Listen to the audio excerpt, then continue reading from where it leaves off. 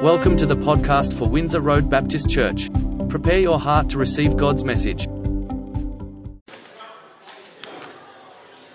It's good to see you at church today. Great to have your company. About a month ago, we did a three-part sermon series on the hard sayings of Jesus. The sayings of Jesus that make you go, Jesus, I wish you didn't say that. Perhaps we might do another series similar to that, but this one on difficult passages in the Bible, and they overlap. And I'm sure all of us have many of these difficult passages, but mine comes from Hebrews chapter 11, often referred to as the chapter on the Bible's Hall of Faith, or the heroes of the faith. It gives us a list of men and women from the Old Testament commended as people who lived by faith in God. We have one list found in verses 32 to 34. And I'll read it. Do I have that? I don't have that. There we go. Okay. What more shall I say? I do not have time to tell about Gideon, Barak, Samson, Jephthah, about David and Samuel, and the prophets who through faith conquered kingdoms, administered justice, and gained what was promised, who shut the mouths of lions, quenched the fury of the flames, and escaped the edge of the sword, whose weakness was turned to strength, and who became powerful in battle and routed foreign armies. Well, the thing you immediately noticed in the list of people there is that they're all flawed characters. But I reckon Samson takes flawedness to a whole new level. Don't you think? Yeah, Samuel. Yeah, he's flawed, but he deserves to be there. Samson. As we will read his story told in the book of Judges, from Judges 13 to 16, you'll be left wondering why his name is even on that list. Well, that's how I felt. It is one of the most popular stories in the Old Testament, and Samson was the last and the best known judge of the 12 judges, which included a woman, Deborah, who ruled over Israel following before the time of the kings. The word judge doesn't mean in the way we commonly understand the English term. Only Deborah served in this legal capacity as judge. The others were leaders, deliverers, which is what the Hebrew word translated as judge also means. Now, while Israel was miraculously delivered from slavery in Egypt and brought into the promised land, they were still not in complete possession of the land. The Canaanites had not been fully driven out. But God said to the people of Israel, if you worship me and worship me alone, if you follow my ways, if you obey me and rely on me to keep you and give you victory, the promised land will be yours in full, but bit by bit. Tragically, they turned away from God. They rebelled against God and did what was right in their own eyes. Now, Judges is a historical account of how they broke their covenant with God and the terrible consequences that followed. They began adopting the beliefs, the practices of the people around them, which included not just idol worship, but something damning and horrible as child sacrifice. And what we have in the book of Judges are despicable people doing despicable things to one another. If you haven't read the book of Judges, it is a hard read. Israel, that is Abraham's descendants, you remember from last week's sermon, her destiny as God's chosen instrument to bless the whole world was on the line. They were in danger of losing their identity, their values as the people of God. To help them get back on track, God allowed Israel to be conquered and oppressed by surrounding inhabitants. What God allows, he will redeem. So after a while, under oppression, the Israelites would cry out to God for mercy. And God, in his great kindness and grace and love, would deliver them through a judge who would then usher in a period of peace.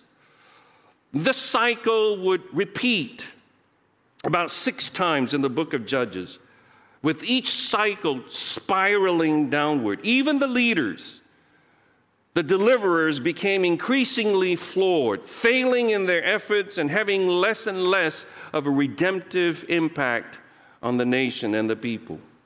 This is the backdrop to Judges 13, when we're introduced to Samson, as we continue with our sermon series on a child is born, the miraculous births of the Bible. As I said last week, each of these miraculous births point to God's ultimate rescue plan for humanity through the virgin birth of his son, Jesus Christ, on Christmas Day. So we're going to read Judges 13 now, and I strongly encourage you to turn to your Bibles or to your devices, because we're going to read the whole chapter together. Okay, I'm going to read, and then you can follow. Otherwise, I fear that you might fall asleep. Yeah, someone agreeing there, so take that. Okay, so Judges chapter 13, we're going to read the whole book, whole chapter, starting with verse 1. Again, that's a refrain there. Again, the Israelites did evil in the eyes of the Lord. So the Lord delivered them into the hands of the Philistines for 40 years. A certain man of Zorah named Manoah from the clan of Danites had a wife who was childless, unable to give birth. The angel of the Lord appeared to her and said, "You are barren and childless, but you're going to become pregnant and give birth to a son. Now see to it that you drink no wine or other fermented drink, and that you do not eat anything unclean. You will become pregnant and have a son whose head is never to be touched by a razor, because this boy is to be a Nazirite, dedicated to God from the womb. He will take the lead in delivering Israel from the hands of the Philistines." Then the woman went to her husband and told him, "A man of God came to me. He looked like an angel of God, very awesome. I didn't ask him where he came from. He didn't tell me his name. But he said to me, 'You will become pregnant and have a son. Now then, drink no wine or other fermented drink, and do not eat anything unclean, because the boy will be a Nazirite of God from the womb until the day of his death.' Then Manoah prayed to the Lord, 'Pardon your servant, Lord. I beg you to let the man of God you sent to us come again to teach us how to bring up the boy who is to be born.' God heard Manoah, and the angel of the Lord came again to the woman while she was out in the field, but her husband Manoah was not with her. The woman hurried back to tell her husband, 'He's here, the man who appeared to me the other day.' Manoah got up and followed his wife. When he came to the man, he said, 'Are you the man who talked to my wife the other day?' 'I am,' he said. So Manoah asked him, 'When your words are fulfilled, what is to be the rule that governs the boy's life and work? How are we going to raise this kid up?' The angel of the Lord answered, 'Your wife must do all that I've told her. She must not eat anything that comes from the grapevine, nor drink any wine or other fermented drink, nor eat anything unclean. She must do everything I have commanded her.' Then Noah said to the angel of the Lord, 'We would like you to stay, if you can, until we prepare a young goat for you.' The angel of the Lord replied, 'Even though you detain me, I will not eat any of your food. But if you prepare a burnt offering, offer it to the Lord.' Manoah did not realize that it was the angel of the Lord he had been speaking to. Then Manoah inquired of the angel of the Lord, 'What is your name? That we may honor you when your word comes true.' So he still doesn't realize he's speaking to an angel. He replied, 'Why do you ask my name? It is beyond understanding.'" That's an interesting answer, isn't it? It's beyond understanding. Then Manoah took a young goat together with the grain offering and sacrificed it on the rock to the Lord. And the Lord did an amazing thing while Manoah and his wife watched. As the flame blazed up from the altar toward heaven, the angel of the Lord ascended in the flame. Seeing this, Manoah and his wife fell with their faces to the ground. When the angel of the Lord did not show himself again to Manoah and his wife, Manoah realized then it was the angel of the Lord. "We're doomed to die, wife. We're doomed to die. We have seen God," because that was the belief, that if you saw God, you're dead meat. But his wife answered, if the Lord meant to kill us, he would not have accepted a burnt offering and grain offering from our hands, nor shown us all these things, or now told us this. The woman gave birth to a boy and named him Samson. He grew, and the Lord blessed him, and the Spirit of the Lord began to stir him while he was in Mahanadan between Zorah and Eshtaol. What an extraordinary, miraculous birth. You couldn't ask for a better head start in life than that, could you?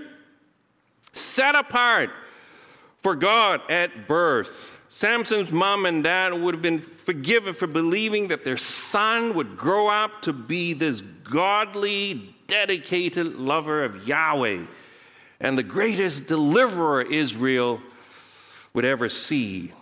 He was gifted by God with extraordinary physical strength.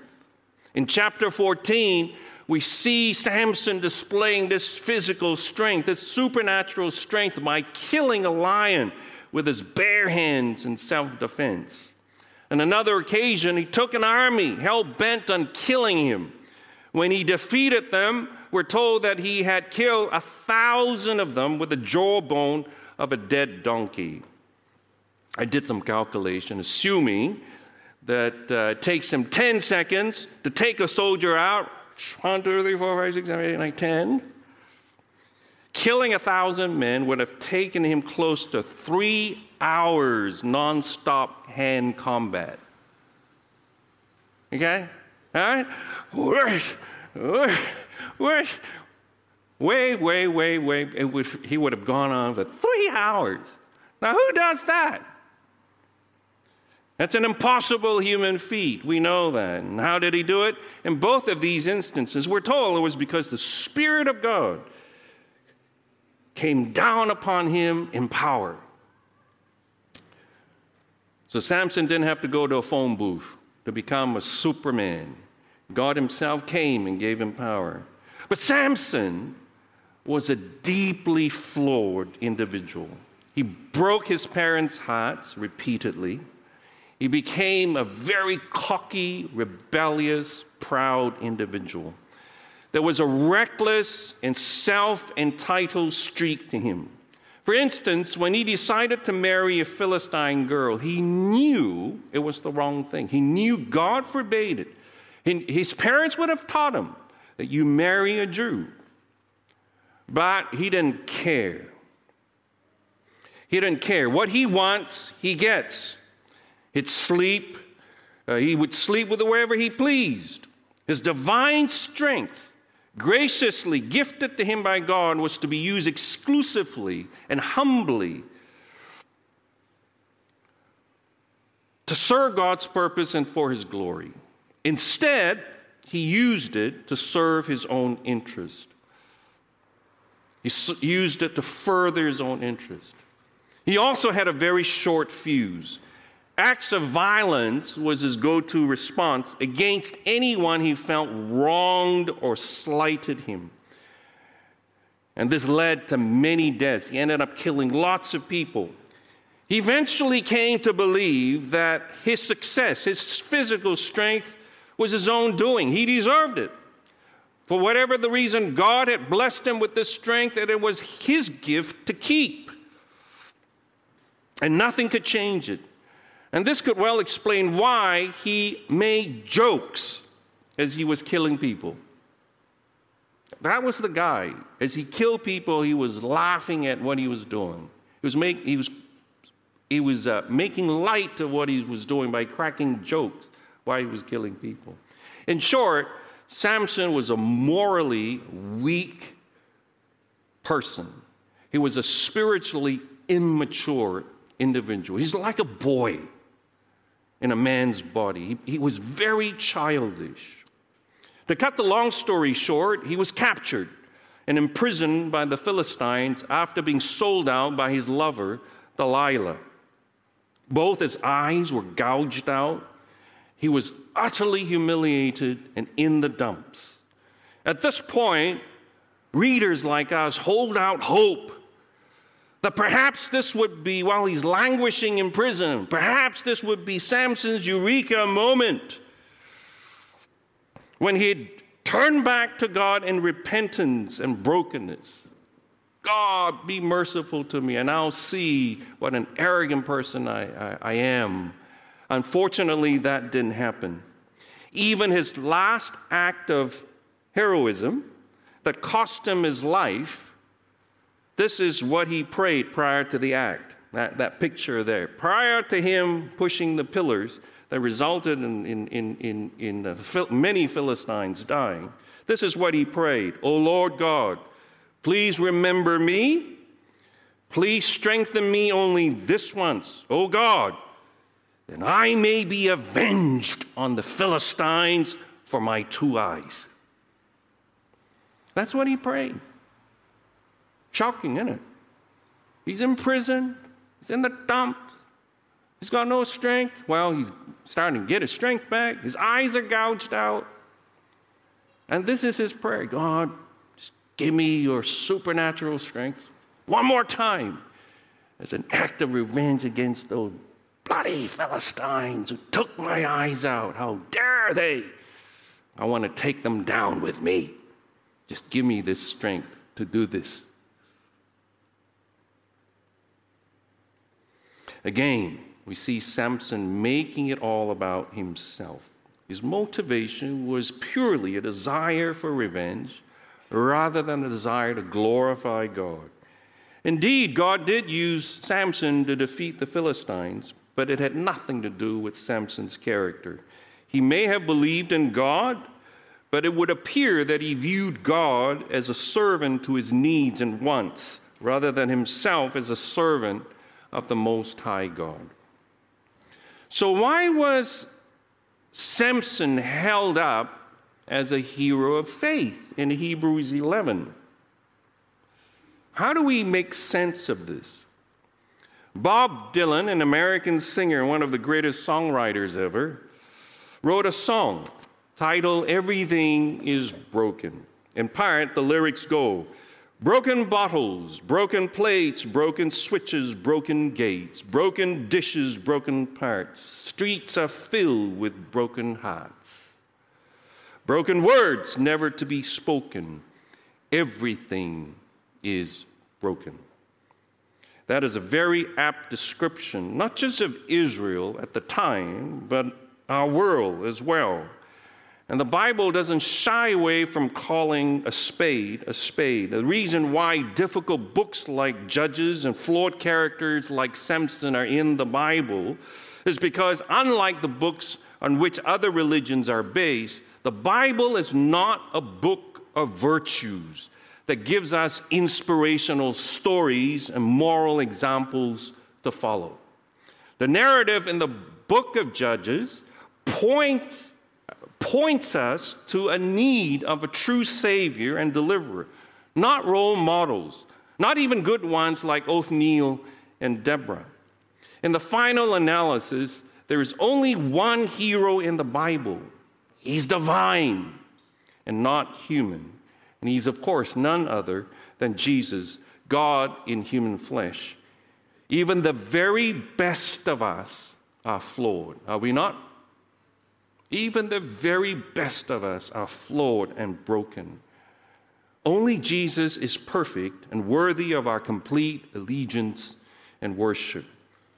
So the first reason Samson is held up as a hero of faith is because he points us to the ultimate, true, and real hero of faith, Jesus.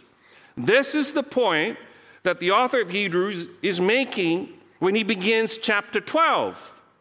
After chapter 11, after laying out the heroes of faith in chapter 11, verses 1 to 3, chapter 12. Therefore, since we are surrounded by such a great cloud of witnesses, let us throw off everything that hinders and the sin that so easily entangles. Let us run with perseverance the race marked out for us, fixing our eyes on who? Jesus. Not Abraham, not King David, not Paul. You can draw inspiration, but the One person we need to fix our eyes on, the one person that will sustain us through times of challenges and difficulties, is Jesus. It's not what would Paul do, it's what Jesus would do. It's what Jesus is saying to you in your hour of challenge.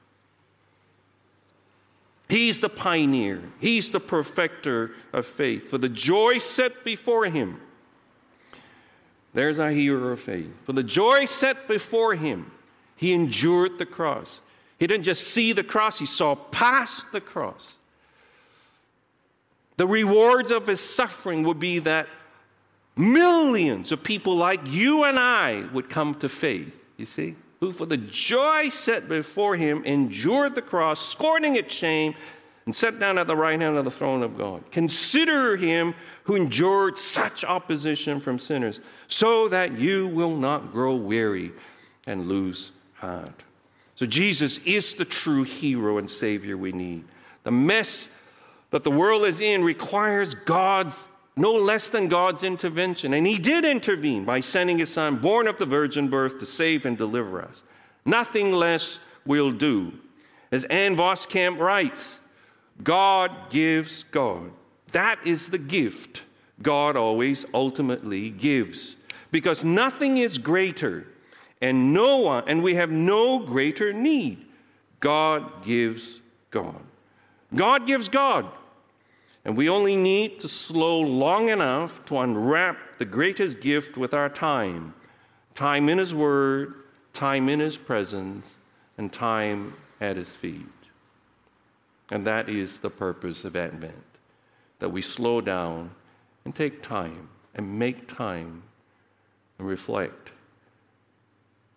Be at his feet, be in his presence, be in his word, be in his company. He's the true hero of faith.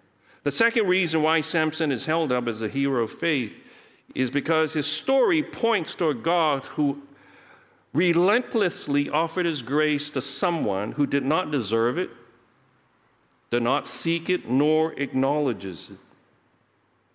And that is Samson. His story, the book of Judges, is about the triumph of grace over sin. To quote the Apostle Paul, but where sin increased, grace increased all the more, so that just as sin reigned in death, so also grace might reign through righteousness to bring eternal life to Christ our Lord.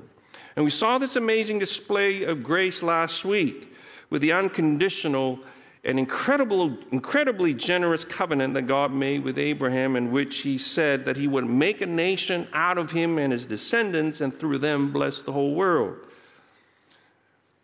And as we know, this was, of course, fulfilled by Jesus, the ultimate descendant of Abraham. Now, even though Israel had degenerated into a spiritually and bankrupt nation where everyone did what was right in their own eyes, God continues to preserve them by raising up judges to deliver them from their enemies. I think God's unrelenting grace is like the love of this mother in the story that I read. There was a boy who was the apple of the parents' eyes. Tragically, in his mid-teens, the boy's life went astray. He dropped out of school and began associating with a bad crowd. One night, he straggled into his house at 3 o'clock in the morning, completely drunk. His mother slipped out of bed and left her room. The father followed, assuming that his wife was in the kitchen, perhaps crying, as had been so often the case. Instead, he found her at her son's bedside, softly stroking his matted hair as he lay passed out on the covers. "What in the world are you doing, honey?" the father said. The mother answered, "He won't let me love him when he's awake, so I have to love him when he's asleep. He won't let me love him when he's awake, so I will love him when he's asleep." That son was so undeserving of his mother's grace. But that is the nature of grace. It can't be earned. Andy Stanley wrote, "To earn something is to find an equivalent. There is no equivalent where grace is concerned.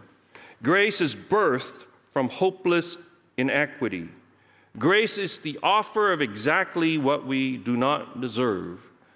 Thus, it cannot be recognized or received until we are aware of precisely how undeserving we really are. It is the knowledge of what we do not deserve that allows us to receive grace for what it is: unmerited, unearned, undeserved. For that reason, grace can only be experienced by those who acknowledge they are undeserving. The opposite of grace is not law, as it is assumed many times. God's law is actually an extension of His grace. The opposite of grace is simply the absence of grace. Samson's inclusion in the hall of faith only serves to point towards God's unrelenting grace. Amen? That's what it does. And lastly, Samson is in the hall of faith because the Bible, the history of the church, is filled with examples of a flawless God working through flawed people, crackpots like us. The Apostle Paul actually likens us to fragile, cracked clay pots. In 2 Corinthians 4, verse 7, we now have this light shining in our hearts, but we ourselves are like fragile clay jars containing this great treasure. This makes it clear that our great power is from God, not from ourselves. It is not that God ignores our flaws, but that He doesn't give up on us because of them. Can I say that again? It's not that God ignores our flaws, but He does not give up on us because of them, and He asks us not to give up on ourselves either. It's not that He turns a blind eye to our flaws, but that He sees past them into the person that we can become through Christ who strengthens us. He doesn't use us just despite our flaws. He uses us precisely because of our flaws. Besides, if God waited till we got our act together before He decides to utilize us for His purpose and mission, nothing would be done. Nothing would be done. Nothing would get done. But if fruitfulness can come about through broken, imperfect, flawed people like us, it becomes very evident, does it not, that it is not because of us, but the flawless God working in and through us. And so all the glory and praise goes to Him. I'll finish with it's like a parable. I think some of you may have heard of this parable. The parable of a farmer with his two large pots. Well, a farmer, had two large pots that he used to carry from the stream back to his house along a narrow path. Each hung on one end of a pole. Anybody heard of that? Each hung on one end of the pole he carried across his shoulders. One of the pots was perfect and never leaked, but the other pot had a crack in it. By the time the man would walk from the stream back to the house, the cracked pot would have leaked half of its water onto the ground. This went on day after day after day after day. The man would carry the two pots to the stream and fill them both equally. On the way home, the cracked pot would lose half its water while the other pot remained full. The cracked pot was ashamed of its crack. Because of its imperfection, it thought it was only able to do half of what the man needed it to do. It longed to be like the perfect pot. After a long time, the cracked pot spoke to the man one day as he drew water from the stream.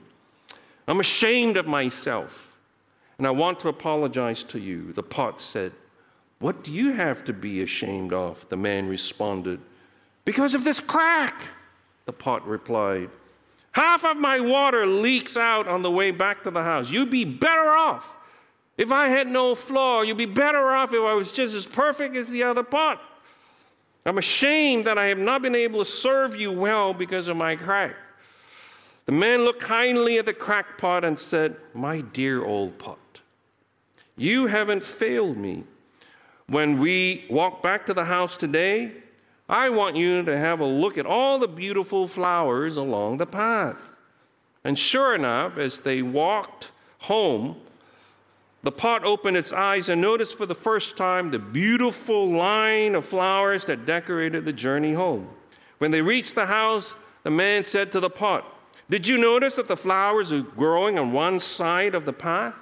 They only grow on the side where I carry you, but not on the other pot's side. You see, I knew about your crack, and so I planted flowers all along your side of the path. While we're walking back from the stream, you aren't losing water. You're making the flowers grow." Now, everyone who walks along the path looks at the flowers and thinks about how beautiful they are. You bring joy to every person who walks down the path. What you perceive as a flaw is the very thing that gives life to the flowers and brings beauty into the world. I hope you can picture that story. Let's repeat. Samson's inclusion in the Hall of Faith points to three things. Number one, our need of a true Savior and deliverer, and he's not human, but divine. And I'm not just talking about salvation here, okay? Don't just think about, yeah, I know that. He's my Savior, he's my Lord. Let's skip that. But is he your Lord and Savior in day-to-day situations? Do you call on him? Or do you rely on yourself? Yeah? Don't think salvation. Think about everyday situation. Do you trust him when you hit the wall? Do you trust him in difficult times? Do you trust him when you are in need? Or do you trust yourself more? Number two, Sam's inclusion in the Hall of Faith points to the offer of God's unrelenting grace to people who don't deserve it, seek it, or acknowledge it. And lastly, Sam's inclusion in the Hall of Faith points to the fact that God loves using crackpots. So, as an application this week, pray and ask the Lord to show you which of the three he wants to speak to you more about. Okay? Which of the three he wants to speak to you more deeply about. Let's pray. And then our closing song feeds into that. Yet not I, but through Christ in me. Lord, I commit the preaching of your word back to you. Seeds of truth have been sown. I ask that you will water these precious seeds. Let not your word fall vainly into our hearts. Let it not return to you void. Let it, Lord, bear fruits, I pray. Lord, remove the stones that keep the word of truth from growing. Help us be aware of the vines that grow around your word. As it grows, it becomes a seedling, a little plant, but if there are vines there, we're told by you, Jesus, in that parable, will choke the life out of it.